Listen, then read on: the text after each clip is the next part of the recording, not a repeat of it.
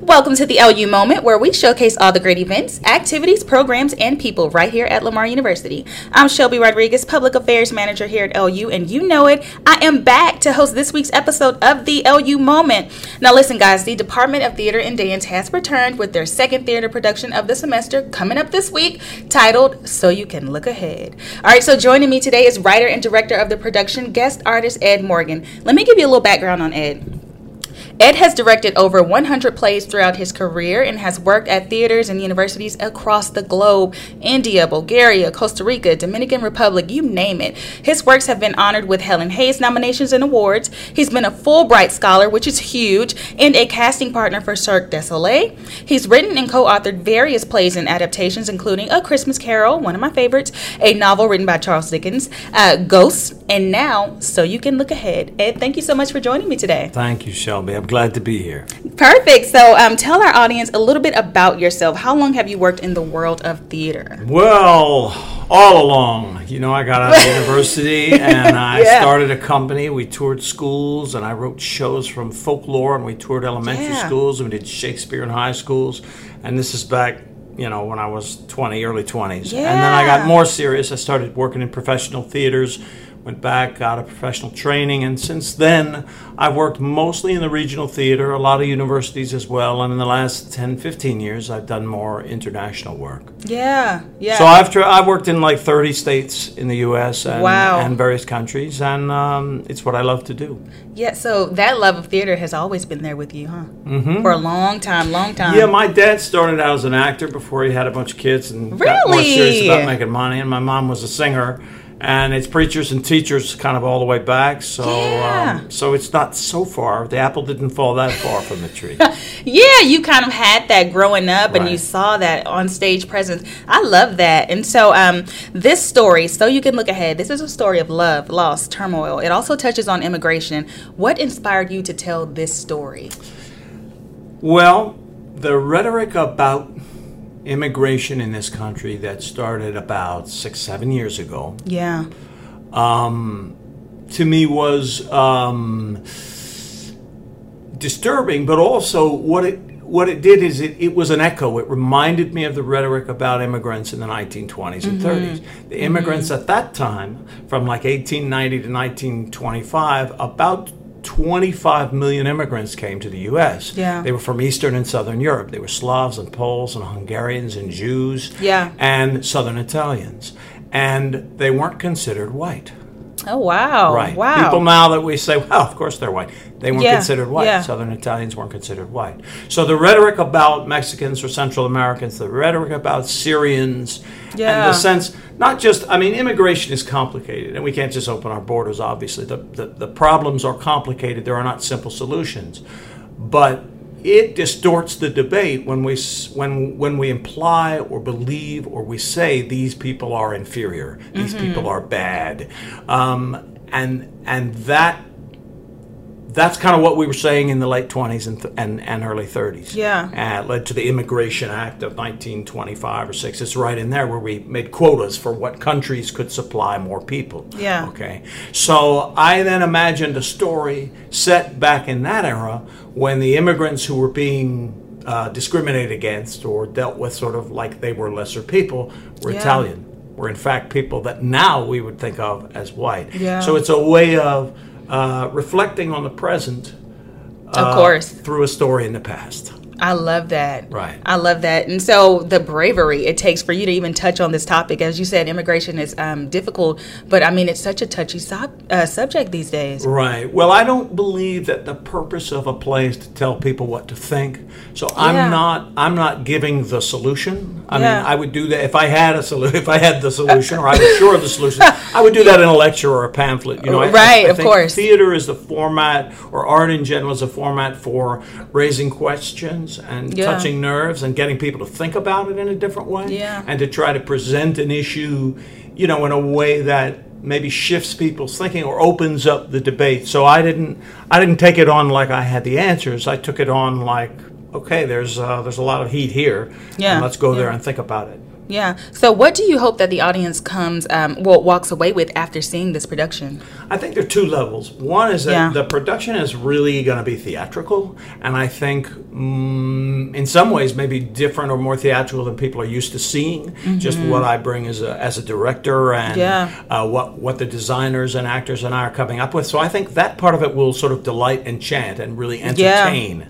On a thematic level, I hope that people have engaged with the characters, and so they've had an emotional experience. And they come away with some questions and thoughts and feelings about the issues or the people in these situations that maybe are new or different. I mean, again, I don't really think theater can change people's lives, but it can open them up and change their thoughts in some way. Yeah. So I hope it's like having a really intense dream. You know, a really good play is like that. And so I hope it's that kind of an experience for people. Yeah, I think people may be more open to subjects like immigration, you know, with something like a theater play, as opposed to me if I got up on the stage with a mic and I said, all right, so immigration took place back in 1930, I may get a tomato thrown at me, whereas with a play you can kind of take the audience through their journey and kind of show them a different outlook. So I love that. And you've written over 100 plays. I've directed over 100 plays. A lot. So what plays have inspired you up until this point? Well, what plays have inspired me? You mean that I directed or that I've seen? That you've seen within your lifetime.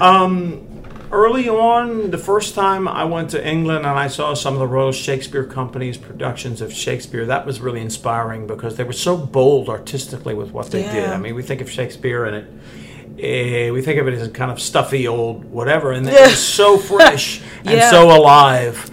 Their work with Shakespeare was a big inspiration to me. Really.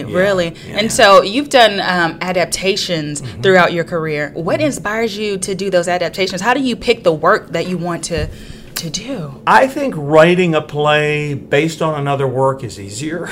You think so? Writing out of midair. Some works I was inspired by. There's a Faulkner novella sort of that I adapted and rewrote. It helped to have a framework to build off of. Actually, Shakespeare adapted a lot of his stories. I mean, he completely transformed things, but he stole a lot of stuff from other people and then reworked it. To write a play completely from your own head as a story, like this one actually, is a bit harder. Yeah. And so do you ever feel that pressure to do the work justice, or like A Christmas Carol, or are you like, oh my gosh, Charles Dickenson's gonna be like, what in the world is this? Well, if he were able to see it. You got to shift the medium. If it's a novel, you can't just put it. You know, sometimes people complain the movie wasn't like the book. It can't be like the book. It doesn't translate the same. Even from film to theater, you can't. They're different mediums. You know, so you have to adapt. You have to adjust, or you'll fail. I've never thought about it like that. It can't just come from words on a page into a stage. It doesn't work. It doesn't work. So how do you find that inspiration to maybe adapt it, or maybe to exaggerate one part of the story as opposed to another? Well, like theater is a lot more visual, obviously, than a book. I mean, you're imagining it in your head with a book. Film is much more visual than theater. So a film script is far less words and ideas and far more images. You've got to tell the story in picture. And in theater, you have certainly more space for a lot of words, but you're also still speaking in the language of pictures, the costumes, the design, all those things. And it's really got to be character-centered. A book doesn't have to be character-centered in the same way. So they're different. That makes sense because you guys do a lot of work to cast the right person for the right part and make sure that they fit. Right? Casting's huge. As a director, after you've got whatever is your story is, the most important decisions that you make are casting. I guess finding the right people to be able to make that story come to life. Right, and just how you see the part. You know, all of us carry so much information about our background and our personality and whatever, and you need a decent mesh between what that person brings, just how an audience will perceive them, and what you want the character to bring, how you want the audience to perceive the character. And so what inspires you to keep telling stories? I know you said coming up with a story out of thin air is difficult, but you have done it. What inspires you to keep doing it? Well, it's sort of who I am at this point, as a creature of the theater or a storyteller. But we're all bombarded with stories all the time. Yeah. And this is what our culture is, right? Yeah. So I've developed the skills, and okay, wait, here's the real answer. I was brought up on family stories. I was brought up on stories. I kind of learned American history through growing up with a Southern family and I had ancestors in the Revolutionary War. I had ancestors on both sides of the Civil War. Wow. My grandfather was a Baptist minister, worked with Martin Luther King Jr. and Senior, actually, and then a little bit Junior. So the Civil Rights Movement. So all these various stages of American history, I kind of got through family stories. Yes. And I think that certainly awakened my sense of interest and passion about American history. Yes. And I think a lot of my interest in stories comes out of growing up with a family that talked, with stories. Stories. Yes, and passing those stories down. Right. Oh my gosh. Right. And so what advice do you have for our theater students who may be a playwright starting out, or maybe just looking to break into this industry? This seems like second nature to you at this point. At this point it is. I think that the challenge for young artists, anyone who wants to make a living in the theater, is that you're kind of stuck waiting around to get hired. I mean, theater is a communal art, and so you need a group or a project. Yeah. And you can wait around forever. New York is full of people waiting around, and so is LA. Oh, wow. Yeah. So my advice is just go ahead and do it. At whatever level, write something. I mean, you can make a movie with a cell phone, right? Or you can short movie with a cell phone. Yes. Right. So just do it, because you can learn a ton that way. Training is good, and you want the opportunities from the institutions that have money and power and more exposure.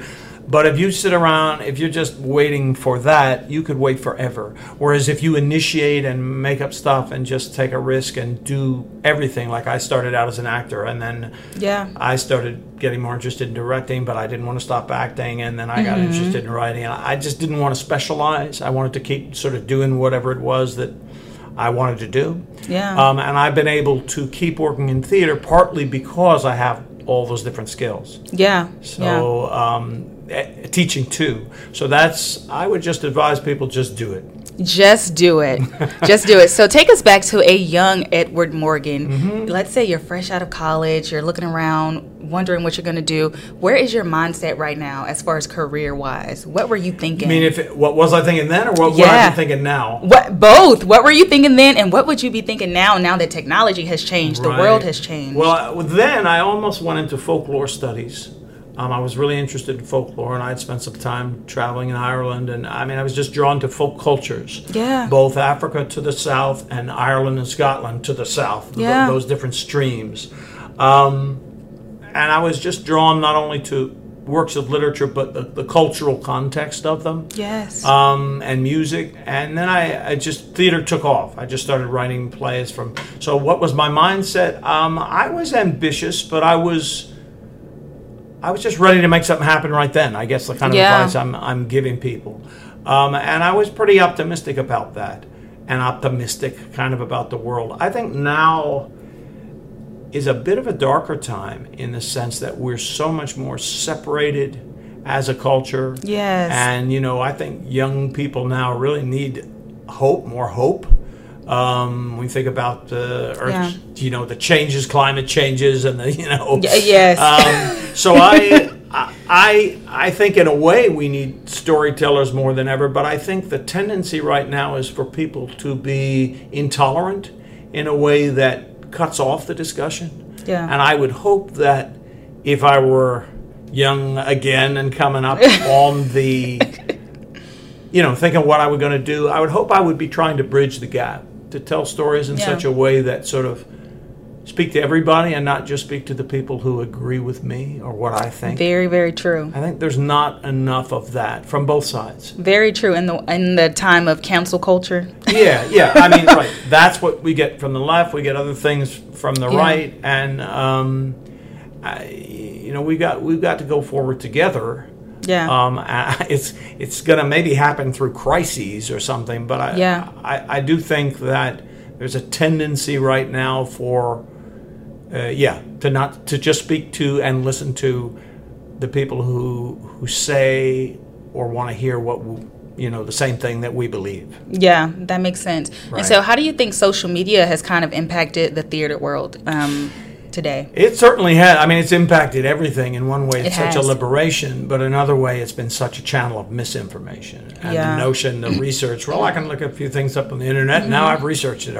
I know the Yeah. truth. I know the truth because I saw it. Thanks, I saw it Google. on the internet. Yeah, right? yeah. So I think it's been a double-edged sword. It certainly has affected theater and film a lot. I mean, we're all bombarded by so many more stories. In some ways, we're more Right. sophisticated Right. in our perception of stories. In other ways, it's harder to get through the noise. Like, Right. 50 years ago or whatever, 100 years ago, a good book or a good story or a good play could have a much larger impact in the world Yeah. because there were so many sort of fewer stories, and so a sort of a thing went further. And now, you struggle to get heard in all the noise. Right, in a time where people really can tell, anyone with a cell phone can tell a story. Right. Whether the Right. story is true, false, if it Right. makes sense, but just saying a story to get a reaction. So, And that's good. Yeah. The empowerment is good on Yeah. the one hand. On the other hand, there's just so much sort of static. right, that makes sense. And so, how do you feel like the digital age has kind of changed as far as seeing theater productions on a computer screen as opposed to coming into the audience, sitting and watching, connecting? Yeah, there's no difference. I mean, there's no comparison between a live event and Yeah. an event on screen. I mean, what you can do in a film or TV is pretty amazing. I've Yeah. done some of that, and that's great. But there's an energy in the room. It happens in churches. Yes. It happens in concerts. Yes. It happens in any live performance where you have an energy between the performers and the audience that cannot be Duplicated. transported Yeah. through any of these technological mediums. Right. Yeah. Even a great recording isn't like live being in the room, Yes. music. So what I think theater has still to offer is that sense of, we say charisma, but that's really what we say about the performer. But there's a Breton word called startigen, which is the energy between the musicians and the dancers, and it's actors really feel the energy of the audience, and they ride that, and a performance changes based on the energy of that audience, how that audience is responding to the work. Right. And that's a special thing. Yes, of course. And that's a lot of why people go to church, and it's a lot of why people go to concerts, and it's a lot of why people go to the theater. Yes, it's very interesting you say that, because even far after the performance is over and you have the standing ovation, you can still feel that energy kind of vibrating, and you're like, okay, I can't get this watching this on Zoom somewhere. Like, this is something special. Right, it is. And we have a need for that. I mean, we are communal creatures. From way back, we are communal, and that's like that group energy coming together is great. There's nothing like sports brings some of it. Yeah, for sure. yeah. But you don't get the idea content with sports, but emotionally and that group energy, sports does some of the same thing. Yeah, very true. Yeah. And so, speaking of groups and coming together, you are a guest director here at LU. Right. So, how did that come about? Joel Grothe, who's a member of the faculty here, he's a theater professor, is an old friend of mine. I actually taught him in graduate school when he was at the University of Virginia. As a grad student, I came in and taught for a semester, and as a guest artist like this, I was there the whole semester, though. I taught a class with the grad students, I directed a production, and then I came back the next year and workshopped the adaptation I wrote of a Faulkner play, of a Faulkner novel, and he was the lead in that and the lead in the other play. So we've stayed in touch over the years, and we kind of reconnected or connected a little more recently. And he wanted to. I think his former professor had seen a reading of this play, which happened online, a university in England, along with an organization in Germany. Produced us a reading of this play online during the pandemic. And the professor at UVA saw it and told Joel about it, and he read it, and he said, hey, I want to do this. And it had had a few readings, but no production yet. So this is the premiere. This is the first production. The world premiere. Yes, the world premiere. So I was excited to come and do it, and I didn't direct the other reading, so to get to direct it too was great. So I've worked on the script some here, and Joel is in the play, which is great. Of course. One older rule.